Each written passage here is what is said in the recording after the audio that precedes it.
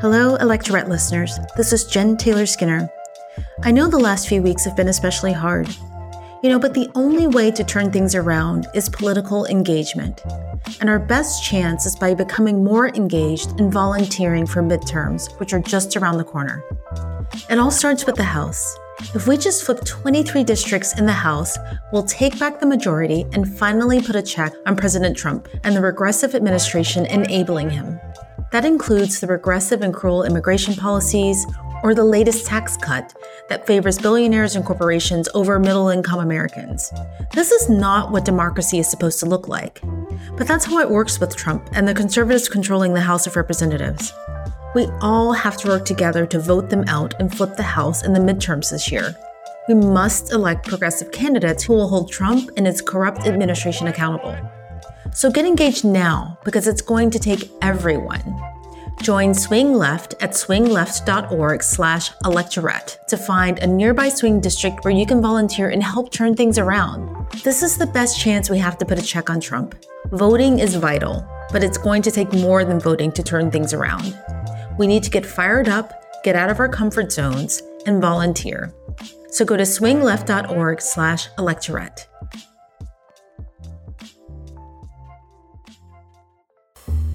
I'm Jen Taylor Skinner, and this is the Electorette.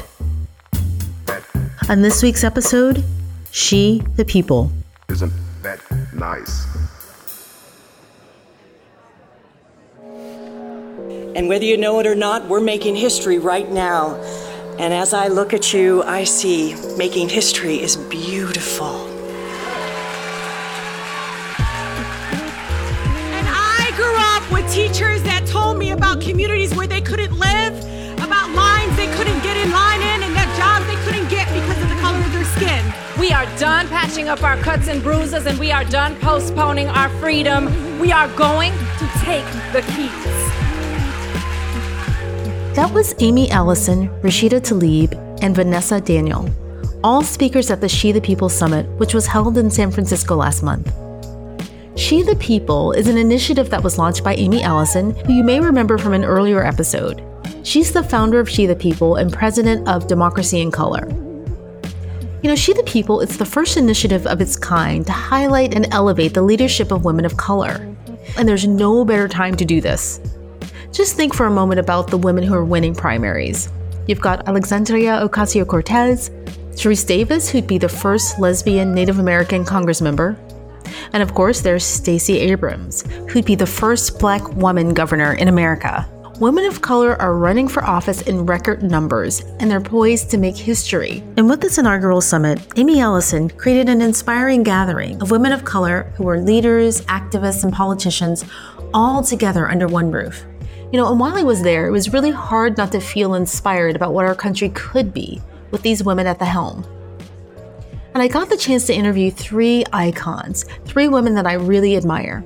Congressmember Barbara Lee, Black Lives Matter co-founder Alicia Garza, and Congressmember Pramila Jayapal.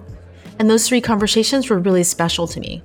But first, here's my earlier conversation that I had with Amy Allison about her vision for She the People and for the summit. Yeah, She the People is a initiative that I launched to elevate the political voice of women of color and to establish us as a voting bloc. We are a very powerful progressive voting bloc. And in the midterms, it'll be women of color that are the core of deciding whether or not progressives get elected on every level.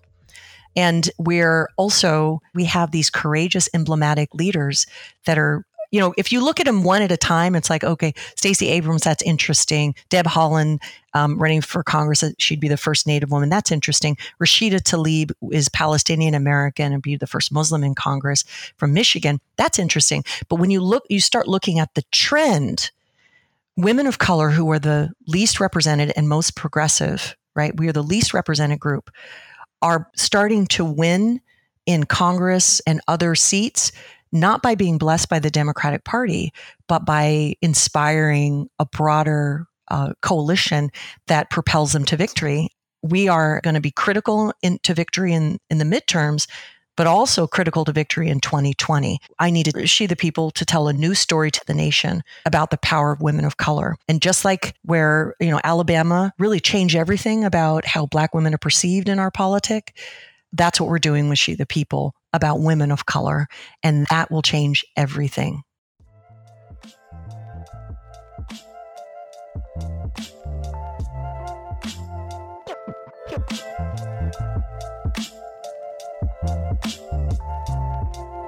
I am not the candidate of Black America, although I am Black and proud. I am not the candidate of the women's movement of this country, although I am a woman, and I'm equally proud of that. I am not the candidate of any political bosses or fat cats or special interests. I am the candidate of the people of America.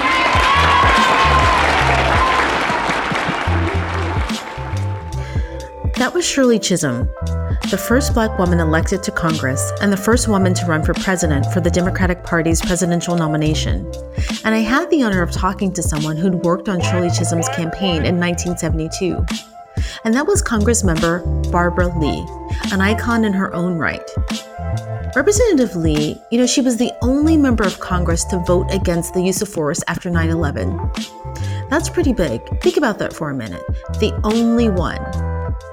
But I wanted to talk to her about how things had changed since she'd first run for office, and about what's changed for women and women of color since that 1972 campaign when she worked with Shirley Chisholm. So here's my conversation with Congressmember Barbara Lee. A lot has changed, but a lot has stayed the same.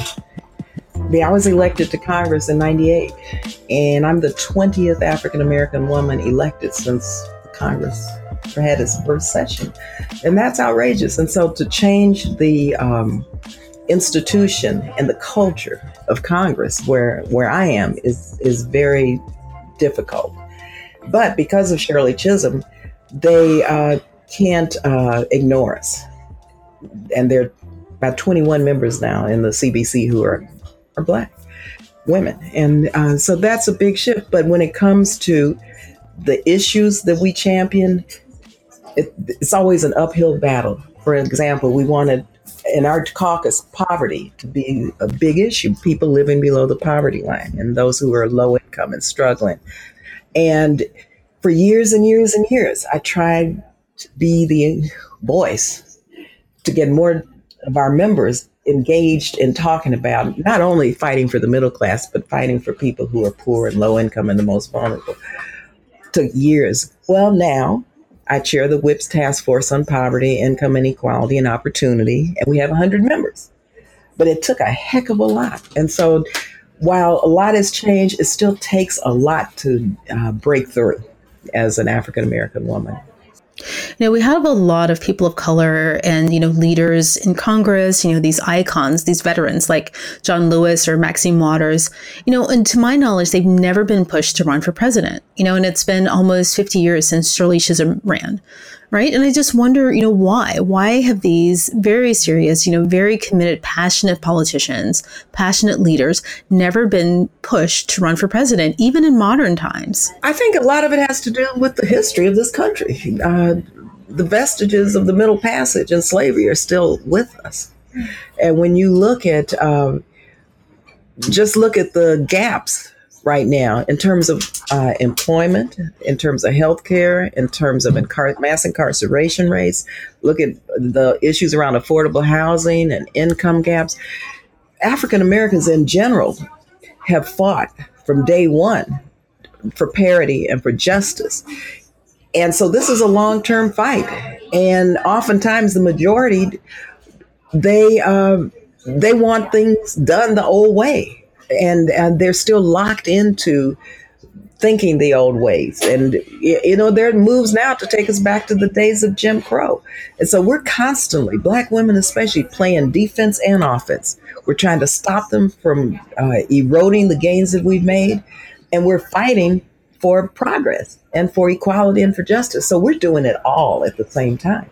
Voter suppression, I feel like it's something that we're constantly battling, right? It's persistent, but when I think about the determination of those citizens on the Edmund Pettus Bridge, back in Selma, They were determined. They were determined to not be defeated. And I think about now, a lot of things have changed.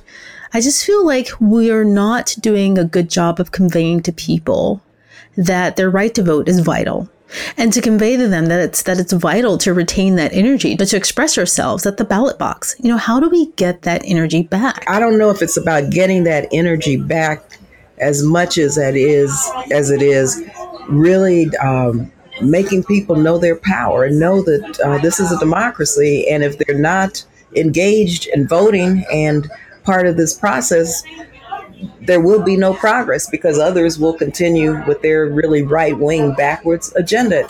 I was an observer in the elections in South Africa when President Mandela was elected. I saw lines and lines and lines, and it's still like that in Zimbabwe recently, of people lining up to vote. I saw women who were in labor. They were being carried in a wheelbarrow to the voting place. They understood how important this vote was, and they knew the connection between ending apartheid and voting.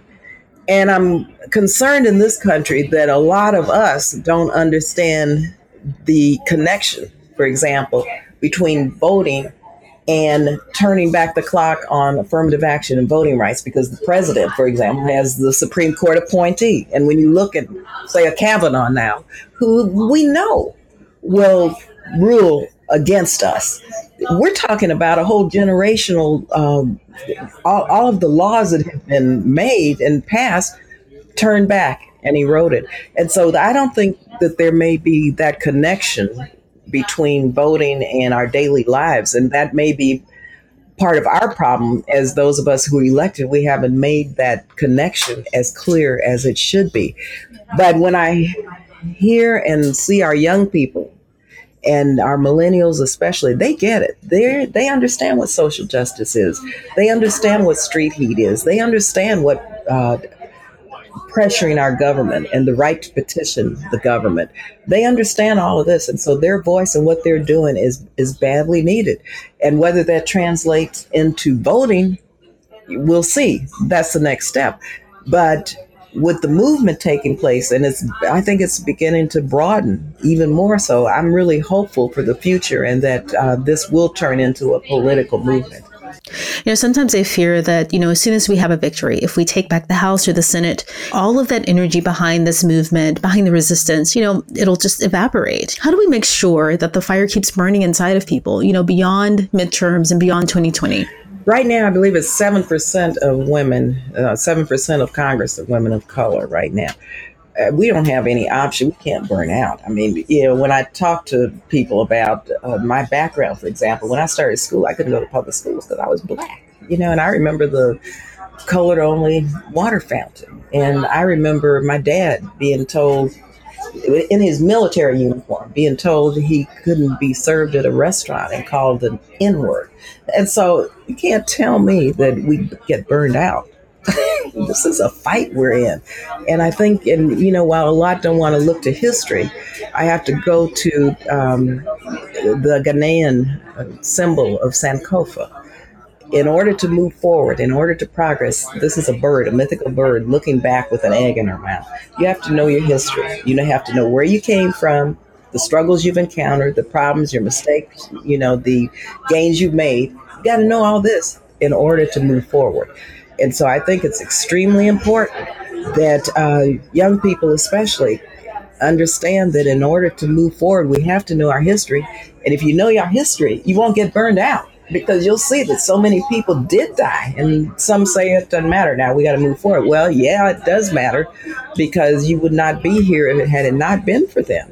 And so you've got to make sure that the next generation has that there's more progress for the next generation. So it's up to us to do that. So as Black women, especially, we don't have any option to burn out.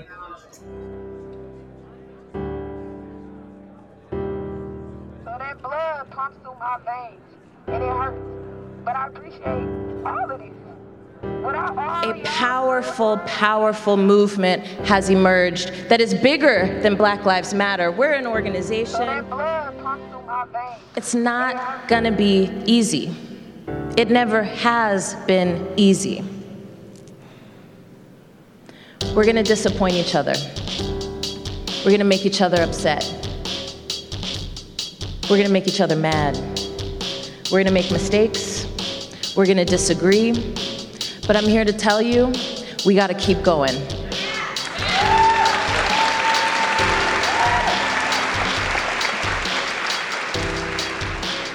That's Alicia Garza, the co-founder of Black Lives Matter. And she's someone who I truly revere and whose work I deeply admire. The Black Lives Matter movement, it's changed the national conversation around race. And I was really excited that I'd get to meet her and talk to her at the summit, but I was also a little nervous. And the nervousness was out of this burning question I wanted to ask her about her past criticisms of President Obama, someone I also revere, and I wasn't sure it was something that we'd agree on. And I was really anxious about that. But our conversation really expanded my thinking about a lot of things that I thought I understood really well. I was challenged to think deeper. Alicia Garza was warm and wise and kind and funny, and that helped me get past my nervousness to ask my question about President Obama. So here's my conversation with Alicia Garza. So when was the honeymoon over for you with President Obama? When did President Obama first break your heart, your political heart? The moment when he broke my heart was right after Trayvon Martin was killed and his killer was acquitted. Yeah. And Barack Obama made a speech that talked about how Trayvon could have been his son, but he also went on to talk about how it was important to let the system do its job. And what we saw in the acquittal of George Zimmerman was that the system failed Trayvon Martin's family. And so it really was an appeal to peace as opposed to appeal to justice.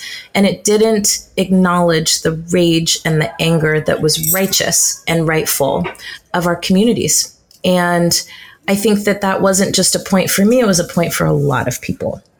And what I wanted him to say was, from this moment on, what the focus of my presidency will be is making sure that we don't lose any more Trayvons from our communities. That's what I wanted him to say. But instead, I think he appealed to this notion that if we just follow the rules, that things will turn out the right way. And I think that is not true. And I think that he changed over time. Yeah. He changed because a movement pushed him to change. He did incredible things like give more than 7,500 people freedom from cages, right? At the end of his presidency, that was important. But I can say over the span of 8 years, it took him a long time to do more than chastise protesters and people who are in the streets angry and upset about the ways in which these systems are failing our communities. And so that was really the moment when my heart was broken. And I also understood that for a Black man as president who is being called a monkey and all kinds of things every day, that it is enticing to try and take the moral high ground in a dynamic where something very immoral had happened. But what I wanted from him was to drop the hammer and talk about the failures of our criminal justice system as it relates to Black families. And I think that he didn't feel that he could do that. And so that also broke my heart, to be quite honest with you. Because what does it mean that we can achieve a dream like having a Black president, right? If that Black president doesn't feel like if they speak to issues that are specific to Black communities, then they're no longer everybody's president. And so I think it was a really difficult conundrum for them. And so I felt that, and that breaks my heart, that we can't be who we are and speak to what we know about what it means to walk through the world every day without feeling like someone's going to gaslight us into saying that you're only a president for Black people. You know, one of the things that I did observe about him, about President Obama, was that I think early on he made a decision about who he wanted to be as president, right? And, I'm not saying that he isn't authentic or he wasn't authentic, but I think all presidents, given the fact that they have these really high profiles, they need to determine who they are publicly, what their public persona is. And I think for Obama, he made that decision and he stuck with that persona, he stuck with that branding, and he was very, very good at, sticking to that. Yeah, and let me say this. I just saw an interview with Joe Biden, and we could talk about that too, Chow, because, but he said that that when Trump was elected, that he and Barack Obama made a decision to not be public in any kind of criticism of the Trump administration for a year, because they wanted to let the administration do its job, and that he now regretted that. And I think I tell that story because I think it's an example of the ways in which respectability doesn't serve us. Being silent in the face of things that are wrong for the sake of maintaining an image of civility has really not served us. And it hasn't done us any good. And in the last year and a half, the most popular president, I think maybe in history, to be completely silent as the president of the United States currently is putting babies in cages, is also heartbreaking. And so I think what we should take from this, and this isn't like a scolding of Barack Obama, it's just telling the truth about the ways in which we've got to update our methods of achieving change. And part of what that means is sometimes you have to say things that are unpopular but right, rather than trying to be popular but being really, really wrong. But when I hear that, the first thing that I think is that, there were lots of people saying these things, right? And I'm just not really sure what he could have added, right? That would have changed the conversation. And, and that goes along with, not being really sure what he owes us at this juncture or what his role is as a private citizen right now. I wasn't convinced that his saying anything would have added to what was, glaringly obvious about this administration. Right? Yeah, it needed to be said by him. And again, I don't want to take away from the fact that after doing the hardest job for 8 years and not being able to be with your family in the way that you want to and be who you are in the way that you want to, it's a tall order. But I have to say also, it's the right thing to do. And when you know that you have a platform where millions and millions of people follow you and root for you and believe in you and listen to you, it is irresponsible not to use that platform in the pursuit of justice. And I am glad that they have acknowledged that that was the wrong decision, because I think it's a learning moment for everyone about what it means to be in the midst of such incredible decline and what each of us needs to do in order to turn that around. One of my personal mantras is representation matters. And I know that you don't always hold that view, but one example that I'm thinking of is London Breed's campaign for San Francisco. For people who are listening, London Breed is the first Black woman to become mayor of San Francisco. And, for me, when I hear her story, when I hear her personal backstory, I hear my own story, right? And I think that even if I don't agree with some of her policies, I don't live in San Francisco, by the way, but anyway, even if I don't agree with some of her policies, it's a shorter path for her to get to where I am in relation to my needs as a constituent, because we have these unique things in common versus someone who has not shared my unique experiences as a Black woman. But you don't always hold that view. I think that I think it's important for us to celebrate women like London Breed, Black women like London Breed, who are breaking barriers and breaking ceilings. I do think that's important. And I also think that it's important to make sure that we're not just satisfied with representation. And the reason that I say that is because we won't get the things that we want that way. And people don't move on their own on policy. They move from interests. And I will say that we had the same dynamic with Barack Obama, where we were really excited about having a Black president, and we should be. He's the first Black president ever in the history of this country. And even though I disagreed with him on a lot of different things, I still felt proud that when I would turn on the television and listen to a press conference, that Barack Obama and Michelle Obama were there and giving that message. And it was never lost on me how important and historical that is. And I will say that it took a movement to move Barack Obama around a number of issues that should not have been that difficult. The issue of same-sex marriage, the issue of criminal justice reform, even the issue of Black Lives Matter. He moved on that issue because a movement moved him. And so I think it's important that we don't mistake being at the table with being at the table with the right agenda. And in a place like San Francisco, I can tell you that also matters. We are in a place right now where just a few miles southeast of us is a Black community that is under siege. In the last couple of months, there have been a number of different articles about what's happening at the Hunters Point Naval Shipyard. When I first learned how to organize, I learned how to organize in Bayview Hunters Point, and I helped to lead campaigns in that community that was trying to force the city, the county, the state, and the federal government to completely clean the land before it was being built on, and to make sure that everything that was being built there was being built with the people who lived in that community in mind. And I can tell you that over 10 years, we heard over and over again that people were against progress and that they were asking for too much. But now in the last few months, we've been hearing that there's radiation that's being found in the ground, that a radioactive object was found in the ground. And people, poor Black people, live around that shipyard.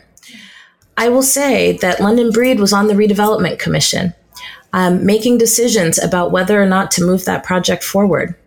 And so I say all this to say, and you know, London and I have talked about this, right? We have difference on this, but healthy and respectful difference.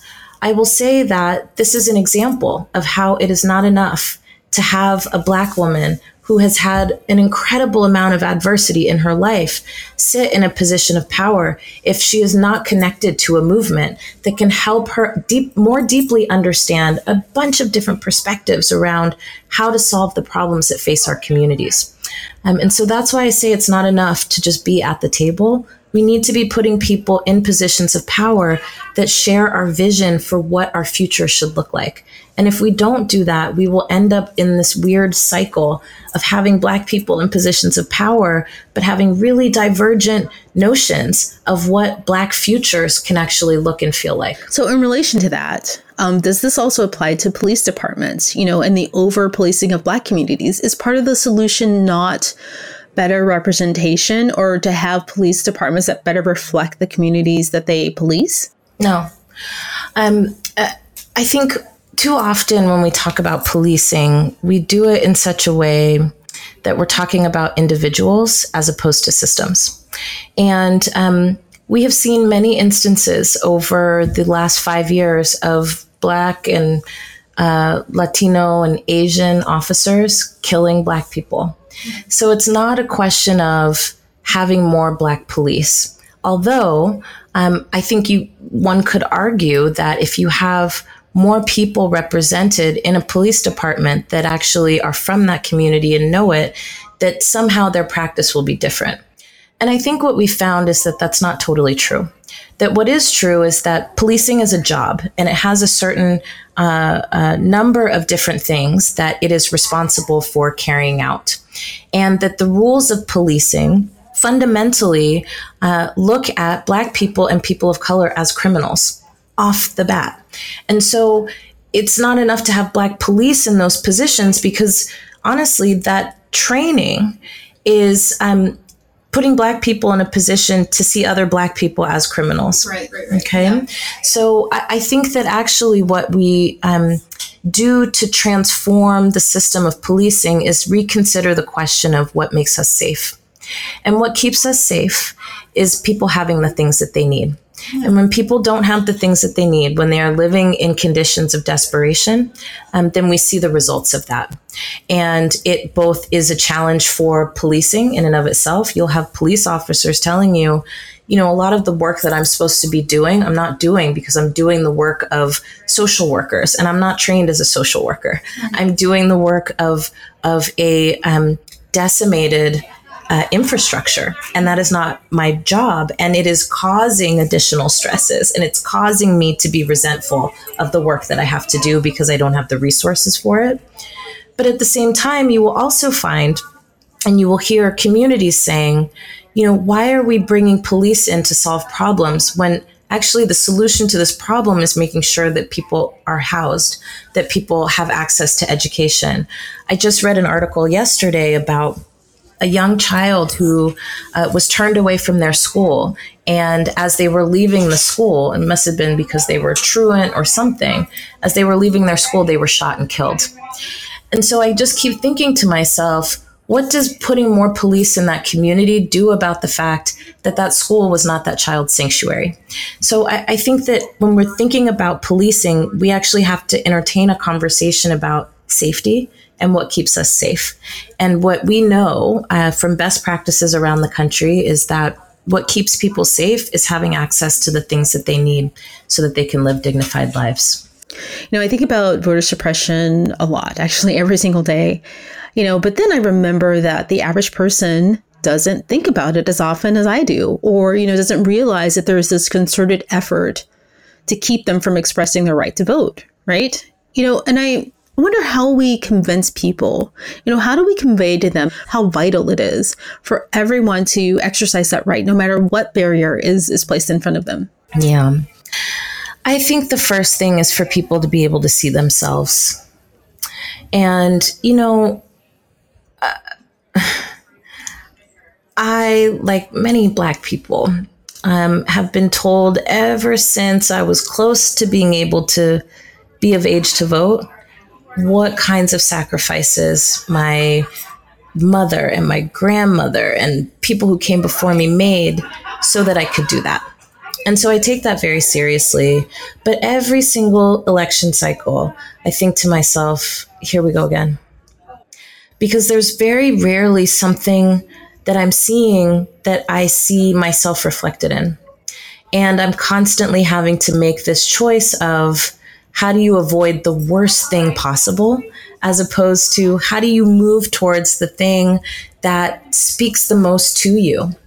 And I think when we're talking about voter suppression, there is the movement from conservatives, right, to make sure that the most progressive voters in this country don't go to the polls. But then I think there's also something that's happening on the progressive side where our communities are being used as window dressing. And it's important to have, a Black voice saying this or an Indigenous voice saying that. But at the end of the day, what are we changing about the quality of life for Indigenous people? What are we changing about the quality of life for Black people? And the progressive movement should be the place where those ideas are being incubated. And I think that we still have a long way to go. And who's leading that charge, I think, are Indigenous people and other communities of color, right? Who are saying, we're not going to wait for you to figure this out. We're going to do it. We're going to do it our way. And you're either going to get on the train or you're going to get out of the way. And so I think what we're going to see in the next 5 years or so is a lot of really important shifts that are being driven by people who feel and who experience disenfranchisement from the decisions that impact their lives and are hell-bent on changing not just policy, but practice so that we're actually transforming the way that this whole process works in the first place. I live in a pretty progressive town, and there are these Black Lives Matter signs, in nearly every yard or every window, right? And I always wonder who's behind those signs and, whether it's just branding for them. There's this kind of commodification of the Black Lives Matter movement, and I wonder sometimes, if everyone who had a sign in their yards, if they had put their bodies where their beliefs are, we'd be in a much different place. Does that kind of, commodification or branding bother you? Well, I'll say this. I think somebody who's putting a Black Lives Matter sign in their window or in their front yard, in some ways is making a very public statement about what they believe. And so in that way, I don't think that represents commodification. But I do think that Black has become a brand, and that activism has become a brand. And I think we saw this, right, with Colin Kaepernick and Nike, and people having a lot of mixed reactions about Nike kind of putting out this message, but then the practices that they have around the world, right? And not wanting to separate out some kinds of justice, right, while committing other kinds of injustice. And so I think what's really important here then is to make sure that brands have substance, right? And that it is actually important to have your message translate everywhere. But we also have to make sure that we don't stop there, that we're not just satisfied with the message being everywhere, and that the message becomes practice and that the message becomes policy.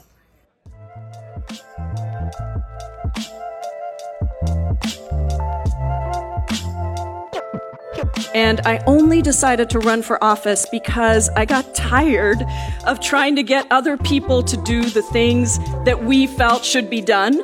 And when people say to me, I want to run for office, what advice do you have? I say, think about what you want to do, not who you want to be. Because that's why we're here. Because we want to do something and make the world a different place for so many people in our communities that have not been represented for so long. That was Congressmember Pramila Jayapal. A couple of months before today's conversation, I heard her speak about the immigration and border crisis. It was just shortly after she'd made a visit to a local immigrant detention center. And when I heard her speak, she was visibly moved and emotional about what she'd seen there. Her genuine reaction really stayed with me. And it was one of the first things I wanted to ask her about when I spoke with her at the summit.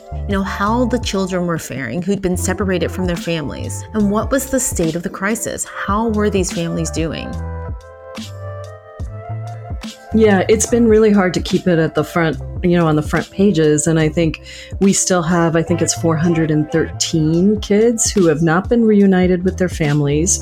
And there are still the entire group, the 3,000 families who had this happen, are really the victims of state-sponsored violence. And I don't think that we have understood, recognized, or compensated for that violence that we've inflicted on them. It's been very difficult to continue to try to draw attention to what's happening. Some of the stories of the children as they came out, and I can't remember if I had already gone to the border at the time that I spoke when we met the first time, but going down to the border and talking to the children that had just been released and had just been reunited with their families, and hearing from them what they were told by these ICE agents and Customs and Border Patrol agents, that their mothers had abandoned them, that they would never see their families again. And just thinking about that as a mother, thinking about that as a child, this one child was weeping as she said this. We watched some of the families being reunited, and these children literally not going to their mothers and turning away from them because they had thought that they had abandoned them. So I think the damage is done and will be longstanding. And there are still 413 children who haven't been reunited. And in the midst of all of this, the government has never been held accountable. And to me, this was state-sponsored violence in my book. And so I am looking forward to being able to go back to this issue. If we take back the House in November, I'm on the Judiciary Committee. I've been the one that's been banging the gavel, banging on my desk the whole time, asking for these hearings and asking for real accountability. And I intend to continue to pursue that if we're back in the House. But I feel like no one has been able to hold this administration accountable, right? I'm thinking about that deadline that they missed for reuniting families. Who's going to hold them accountable? Well, we can. Congress can, and the American people can. First of all, through voting and through the elections, these people that never spoke up, never said anything, never did anything, they should be held accountable at the ballot box. But also, I think that we in Congress, as soon as we have some power, because right now we don't control anything, and so we've not been able to drag people before us and hold them accountable.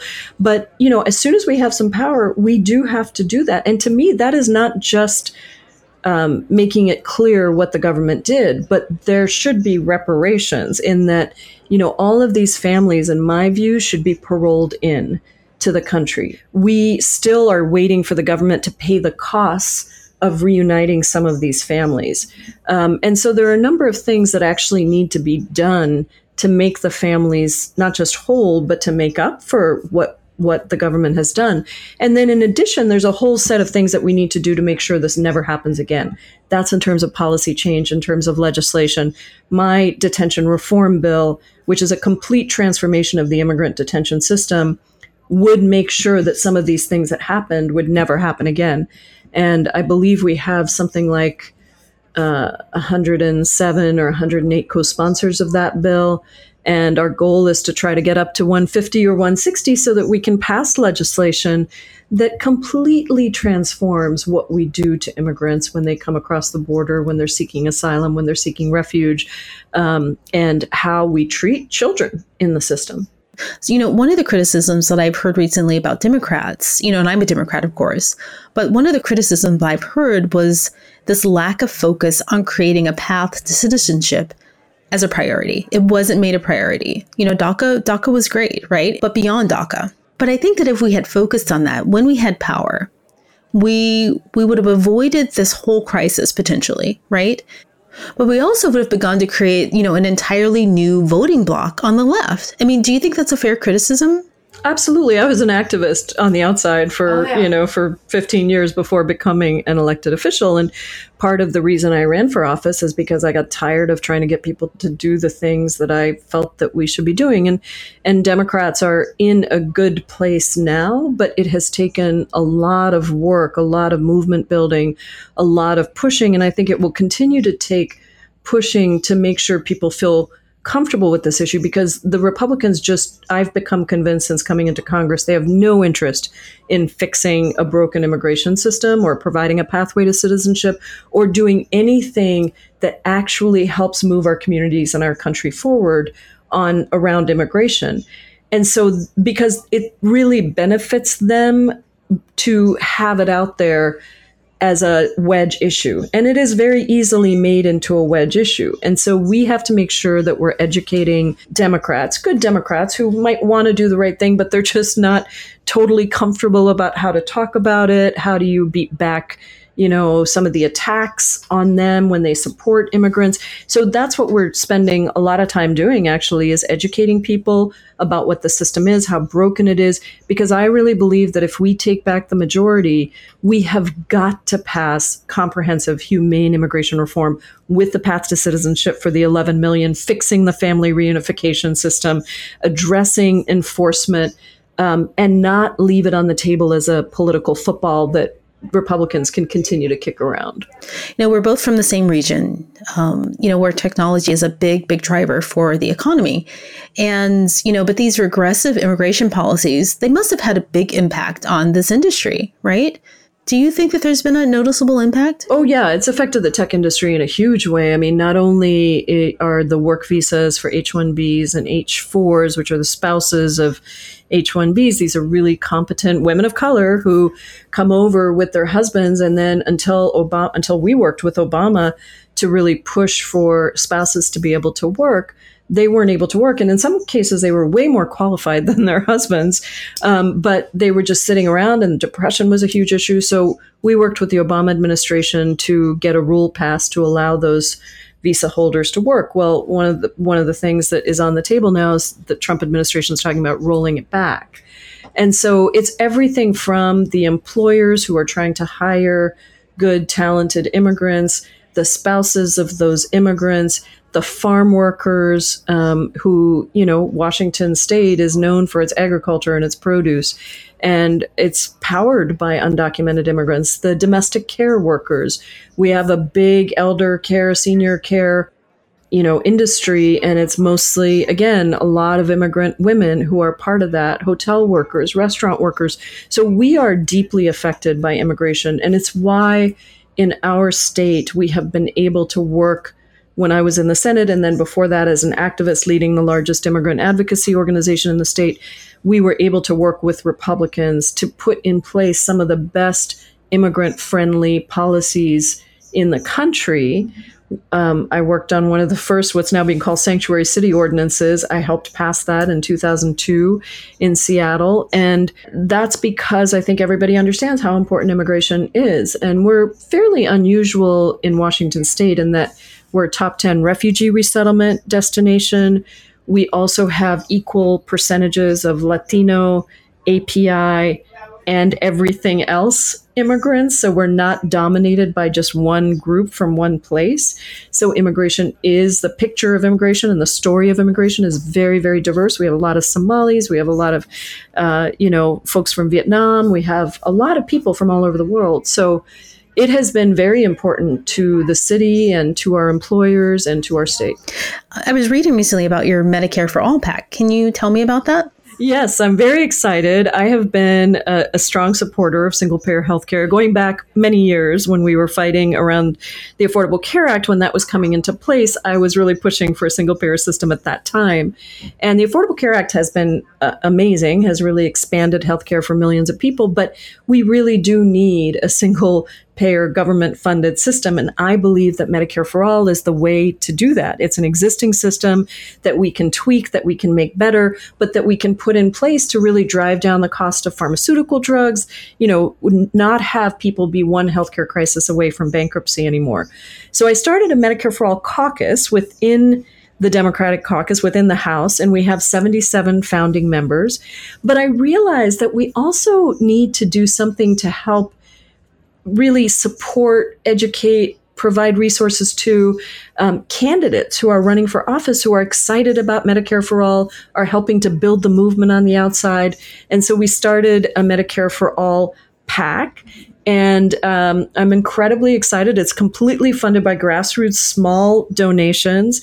And we are going to go on the road with it, and we're going to support candidates. We just started it, so we'll be able to do a little bit in this election, but really we're looking at 2020 and really helping to build that outside movement and support the candidates who know that this is not some crazy progressive idea. This is actually the idea that drives innovation and creativity in almost every industrialized country in the world, except for the United States, where we are really crippled by the healthcare system we have right now.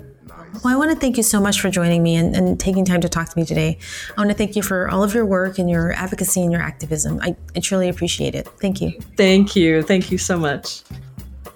If you want to find out about the Medicare for All PAC, you can visit passmedicareforall.org. That's passmedicareforall.org. Also, if you're interested in learning more about the She the People initiative, go to shethepeople.org. Again, thank you so much for listening, and keep up the good fight.